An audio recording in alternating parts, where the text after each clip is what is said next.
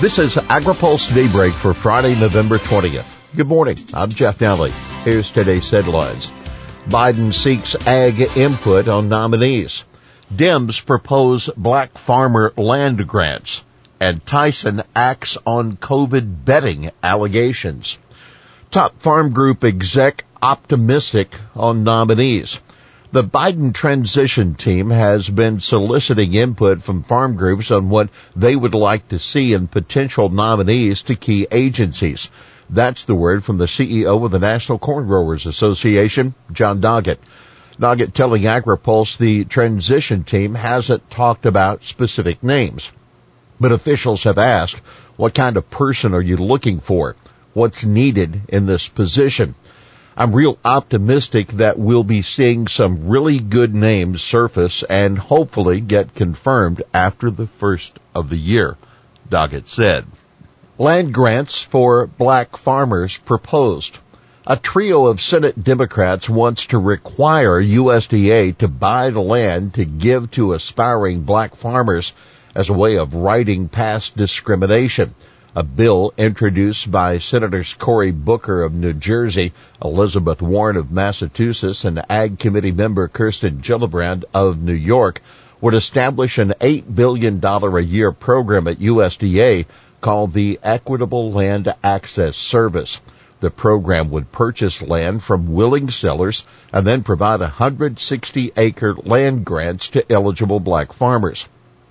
The Justice for Black Farmers Act also includes a number of restrictions on meat processor contracting practices and a ban on the use of a tournament or ranking system for paying contract growers, a practice common in the poultry sector.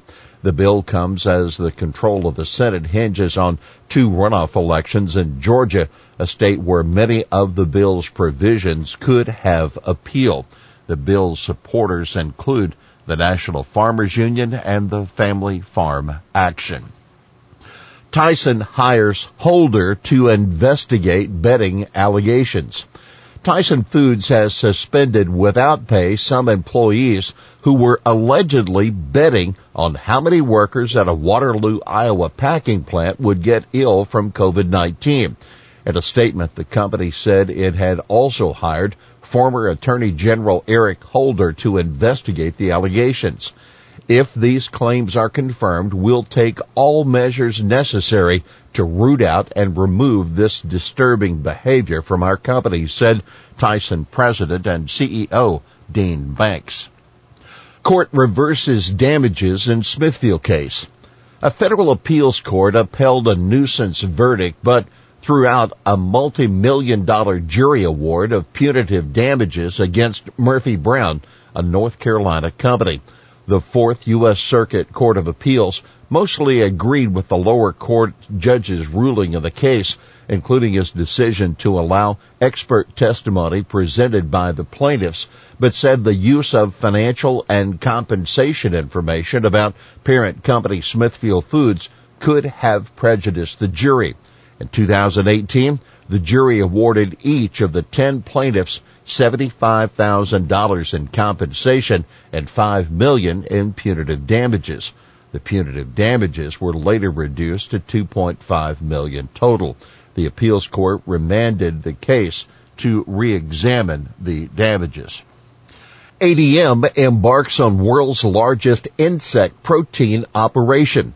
ADM, together with French company InnovaFeed, plans to build the world's largest insect protein animal feed operation in Decatur, Illinois. The companies will be producing feed from black soldier flies, insects native to the continental United States and found throughout the Western Hemisphere, an ADM spokeswoman tells AgriPulse. At a time when the demand for animal feed protein is steadily increasing, insect farming stands out as a true solution for the future, said Chris Cuddy, an ADM senior vice president. Construction is set to begin next year, and the companies hope to be eventually producing 60,000 metric tons of animal feed per year at the facility. The operation will also have the capability to produce oils for poultry and swine feed and fertilizer. CFAP2 adequately funded to make payments. USDA officials tell AgriPulse they should have plenty available to pay farmers who apply for the second round of coronavirus food assistance program payments. It's starting to slow down, so I think $14 billion was a pretty good number, and we're keeping up with payments, said Bill Northey, USDA Undersecretary for Farm Production and Conservation, referring to the number of applications coming in. USDA has approved 616,103 applications as of Monday, with cattle and corn producers receiving the most of the amount of money. Report: global ag emissions going the wrong way. Global greenhouse gas emissions from agricultural production need to do a U-turn if the world is to keep its temperature from rising more than 1.5 degrees Celsius, according to a new report from the World Resources Institute. Global ag production emissions, mainly from livestock production, agriculture, energy use, rice cultivation, and soil fertilization, grew by 3% between 2012 and 2017, and are forecast to rise by 27% between 2017 and 2050, WRI said. They need to instead to drop by 39% by 2020, and the remaining emissions would need to be offset by large-scale reforestation, the report says. Crop yields, while on the right track, will have to increase even faster over the next 30 years than over the past 60 years in order to increase crop production on existing agricultural land and avoid additional expansion into natural areas, the report says. Now keep in mind, agriculture and deforestation account for 24% of global emissions. That's according to the EPA. EPA urged to pull pesticide guidance. An environmental group is pushing EPA to withdraw guidance used to evaluate whether pesticides impact endangered species should be withdrawn.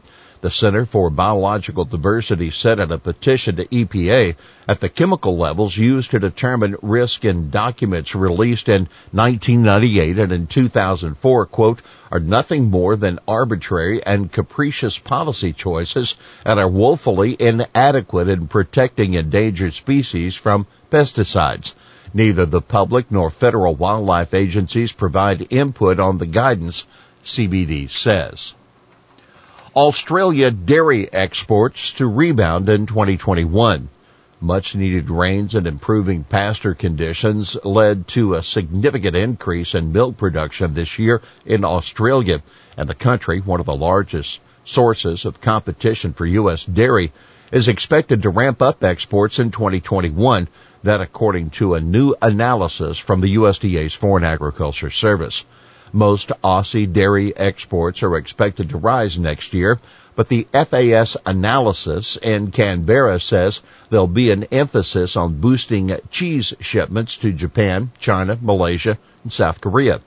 FAS is now predicting Australia will export 170,000 metric tons of cheese in 2021. It's a 10% increase over this year. Here's today's He Said It. Overtly discriminatory and unjust federal policy has robbed black farmers in the United States of the ability to build and pass on intergenerational wealth. That's Senator Cory Booker, a Democrat of New Jersey. Well, that's Daybreak for this Friday, November 20th. Brought to you by Watkinson Miller and Dairy Management Incorporated. For the latest news out of Washington, D.C., visit agripulse.com. For AgriPulse Daybreak, I'm Jeff Nally.